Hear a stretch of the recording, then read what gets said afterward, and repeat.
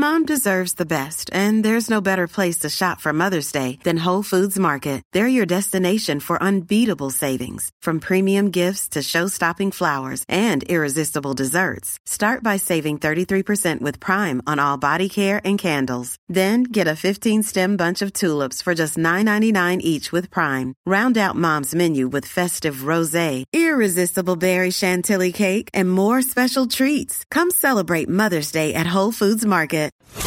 It's The Other Side of Midnight with Frank Morano.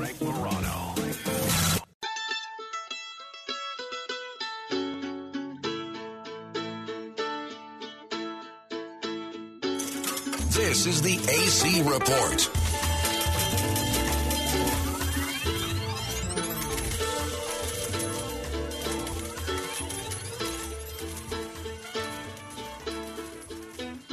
Well, they blew up the Chicken Man in Philly last night, and they blew up his house too.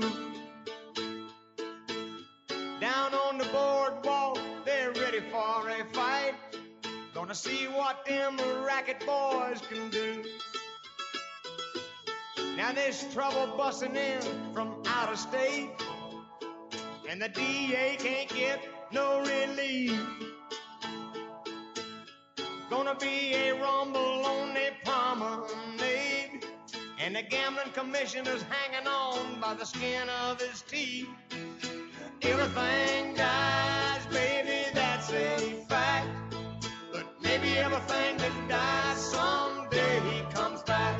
Put your makeup on, fix your hair up pretty, and meet me tonight in Atlantic City. Yes, Atlantic City by the band. This is my favorite version of that song. Obviously, originally conceived by Bruce Springsteen.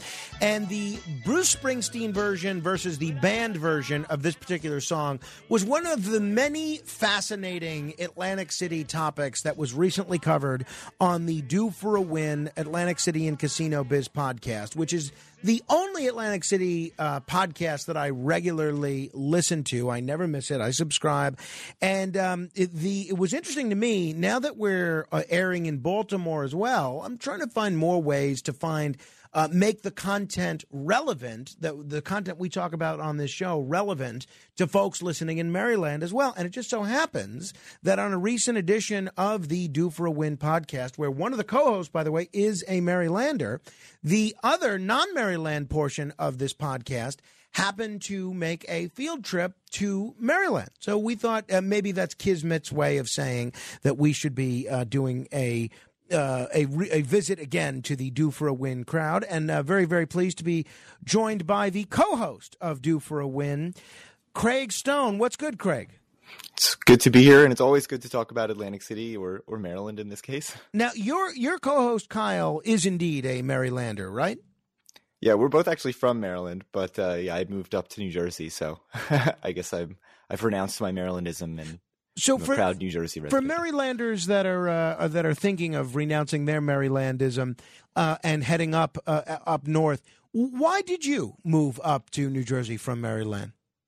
Well, my wife's from up here, but I always wanted to live in New York City, and so she ended up in grad school in New York City. So we lived in Manhattan for 5 years, and then once the kids started happening, it was time to get some more space and move out to Jersey. Well, so we're seeing all of New York and New Jersey move to Florida. Would you recommend New York or New Jersey for Marylanders that are thinking about leaving their state?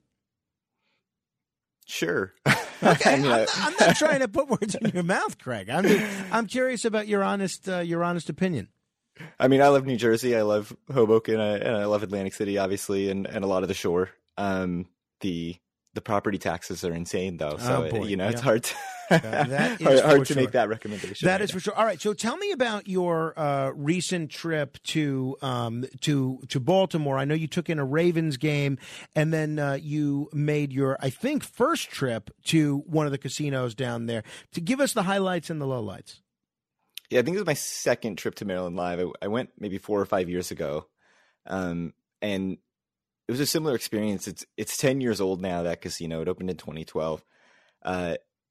It's a casino that was built in a parking lot of a mega outlet mall. And from what you're picturing from that description, you're probably exactly right about what what that casino is. It's nice, but it's very generic. It's got a cheesecake factory in it. I think that about sums it up. It's got a food court. It's got a lot of slot machines. It's got some table games, and the limits are fairly high. And it's just always very, very crowded. I mean, it's in a really crowded part of Maryland, off the I-95 corridor, in Anne Arundel County, and it's just always extremely, extremely crowded. So that's a little bit of a downer on that part, because sure. I sort of like to wander around and just find a machine, and it can be hard to get on a machine. It can be extremely hard to get on a table. But it's plenty nice. I mean, if you're just in that area and looking to get a casino fix, I think it's a perfectly nice casino. I don't think it's really worth going out of the way. Like, I have to drive past Atlantic City. I mean, I guess you've got to go east quite a bit to get to Atlantic City coming from North Jersey, but I'd much rather take that detour and go to Atlantic City than go to Maryland Live or Horseshoe, which I've also been to a couple times. And where's Horseshoe? Where's Horseshoe? Horseshoe is in Baltimore. It's right next to the Ravens Stadium. Gotcha. So you can, one of the little hacks is you can actually park there if you're a Diamond Caesars member or above. You can park there for free on game days. But if you're a New Yorker or close to Atlantic City or close to Las Vegas, for instance, you would definitely say it's not worth a special trip to go to Maryland Live. It's really something that exists for the convenience of people that live near there. Yeah, I mean, it's a locals casino, and it's a little nicer than I think what you picture as a locals casino.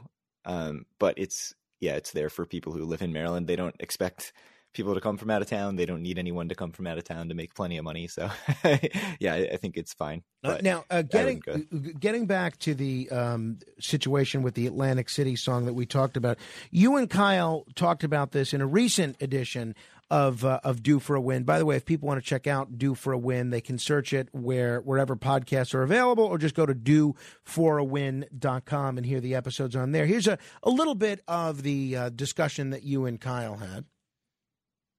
Back to Atlantic City, the song. I have no comment because I'm not familiar with the other band. So they play at Hard Rock, I think, semi-regularly. I saw like a 12-year-old kid in a Southside Johnny shirt the other day at a playground, and I was like, what? If I went to a Southside Johnny show, I'd be the youngest person there by 20 years. Anyways, the band, the Canadian-American band, formed in Ontario in like the 50s. They were around forever. One of the original 6, shortly. Yes, one of the original 6 bands. That's why they were allowed to be called the band. That's right. Covered Atlantic City in their 1993 album, Jericho. And if you are in Atlantic City and you hear this song, it is probably the band version because it's much more upbeat. It's certainly played a lot on the boardwalk from the billboards or whatever they are, the TVs. Yeah, and that is the band version. If you listen to the Atlantic City Report on The Other Side of Midnight with Frank Morano, he also uses the band version as his intro to that. So if you need a song titled Atlantic City for your Spotify Atlantic City playlist, please use the band version and not the Springsteen version, because nothing will make you want to go to Atlantic City less than the Springsteen version. For starters, Craig, I appreciated the shout-out there. It was very nice as I was driving home being able to hear that shout-out. Second, I'm curious, what kind of pushback, if any, did you get to those comments from the Springsteen fans? I've noticed the Springsteen fans are almost cultish in their devotion to Bruce, and I have to think you ruffled some feathers with those comments. No pushback. Nobody likes the Springsteen version of that song. What you said there is right on the money. It is a bit more depressing than the band version, isn't it? Yeah, I mean, I think that's the point of the song. Yeah. But for people who actually like Atlantic City, that's not the vibe that I think of when I think of Atlantic City. Yeah, no, and it certainly is not the vibe that I get either. By the way, we were talking about the Baltimore casino. I would think a lot of the people that lived in Maryland used to probably make the trip up to Maryland. On the last edition of your podcast, you guys were theorizing maybe even making a trip to Philadelphia. Certainly not long ago, to go to the casino there. Not long ago, the folks that live in Philadelphia, they would certainly go to Atlantic City. Now, there's three new casinos that are coming to the New York City area. Used to be that New Yorkers, their only option was for East Coast gambling was Atlantic City. You guys love to crunch the data and really dig deep into the data. What do you think all these casinos in all these neighboring jurisdictions means for the long-term prospects of Atlantic City's survival? It certainly probably doesn't help. I mean, I think the first big thing that hurt Atlantic City was the Connecticut casinos because it took away the monopoly that they had on East Coast casinos. And the story of Atlantic City really is that they've never invested properly in making it something beyond just a casino destination. And when they were just raking in money hand over fist in the 80s and into the early 90s, I mean, for a time it made more gambling revenue than Las Vegas did, despite only ever having as many as 12 casinos. So even during that time, it was just a rush to get as many people into the doors of the casinos as you could. You kept everyone in the casinos. There was no attempt to do anything to make the city really more of a destination than that. And so that's starting to not be the case anymore. You're seeing more grassroots development. Like we've talked about on the show a bunch of times, the Orange Loop development, which is the new restaurants. Mark Colasso, who I think you've had on the show before, has done a lot with that, opening restaurants and stuff that is not in any way related to the casinos, not invested in by the casinos, and drawing people out of the casinos to go to that kind of stuff. We've got the water park opening. So there's starting to be more of that development that hopefully will keep people who are coming from Philadelphia and are coming from Maryland and are coming from New York going to Atlantic City. So, I mean, I think the people who go to Atlantic City now and love it or will continue to go. But yeah, if you're in New York City and Atlantic City is your easiest gambling destination, once that's not true anymore, it's certainly going to siphon off some of that population. I know, Philadelphia now has 2 casinos in Philadelphia. It's got one just outside of Philadelphia. The Parks in Delaware is not that far outside of Philadelphia. So I know that they've lost a good portion of that. But I mean, really, the numbers are actually pretty good right now. Like Atlantic City's doing pretty well now post all the closures for the pandemic. So it is promising in that case. But it'd be certainly the thing that everybody's afraid of is the New York casinos coming and taking away a lot of New York business. You talked about how the data suggests that Atlantic City casinos are doing pretty well right now. Do you know if a lot of that is due to the sports betting and the electronic gambling, the online gambling, or is a lot of that good old-fashioned brick and mortar people playing on slot machines or tables? Yeah, I mean, certainly the narrative that you see a lot is that it's all online and sports, and that is bringing in a lot of revenue and at very low overhead for the casinos, which is good for them. And in New Jersey, the rule is you have to have a physical casino in Atlantic City to offer sports betting or to have online gambling. So it really does just benefit those casinos. But we really only focus on the brick and mortar numbers on our show because you can gamble anywhere in New Jersey on the sports apps and on the online apps. So as far as we're concerned, we only really care about the health of the city and how the casinos physically in the city are doing. And the brick and mortar numbers are also doing really well. That comes through in the profit data also. So it seems like people are physically going to Atlantic City, and so the casinos are doing pretty well that way too. What was your last trip to Atlantic City? It was a few months ago. I think it was July. I can't remember at this point. And what were your impressions? How did you think things were? How would you rate your trip? I listened to the post-trip report, but how would you rate it? I really loved it. I mean, we've gotten so good at doing so much non-casino stuff. Everything is really crowded all the time, which is good to see. I know my co-host Kyle actually just went midweek. He went on a Tuesday night, and it was not crowded because it was a Tuesday night in September.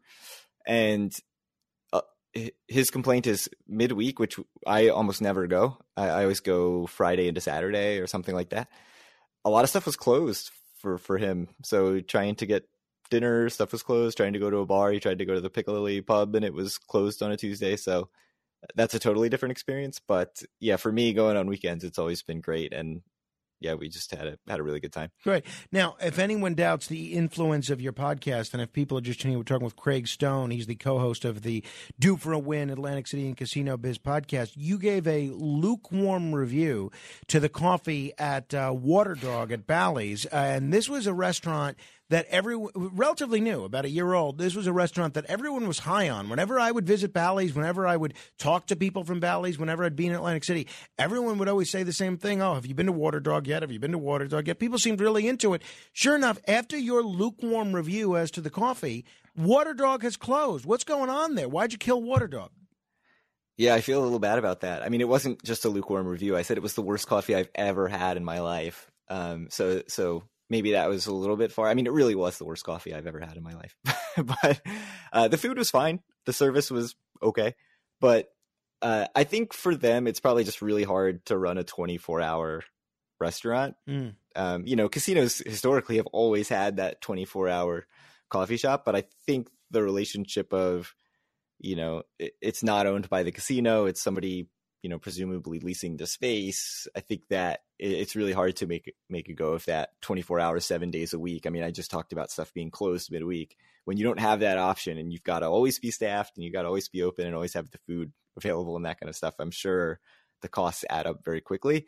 It's a little surprising it only lasted a year because it did, people did seem to like it a lot, like you said. Now, obviously, it's unfair to compare the kind of food establishment where you go for a quick, what's that donut you like, the toasted coconut donut? Yeah, which I haven't seen lately. It's just a regular untoasted coconut donut. No, it's outrageous. I mean, it goes to show you how far society has fallen that the toasted coconut donut, which was once ubiquitous, is now so difficult to find.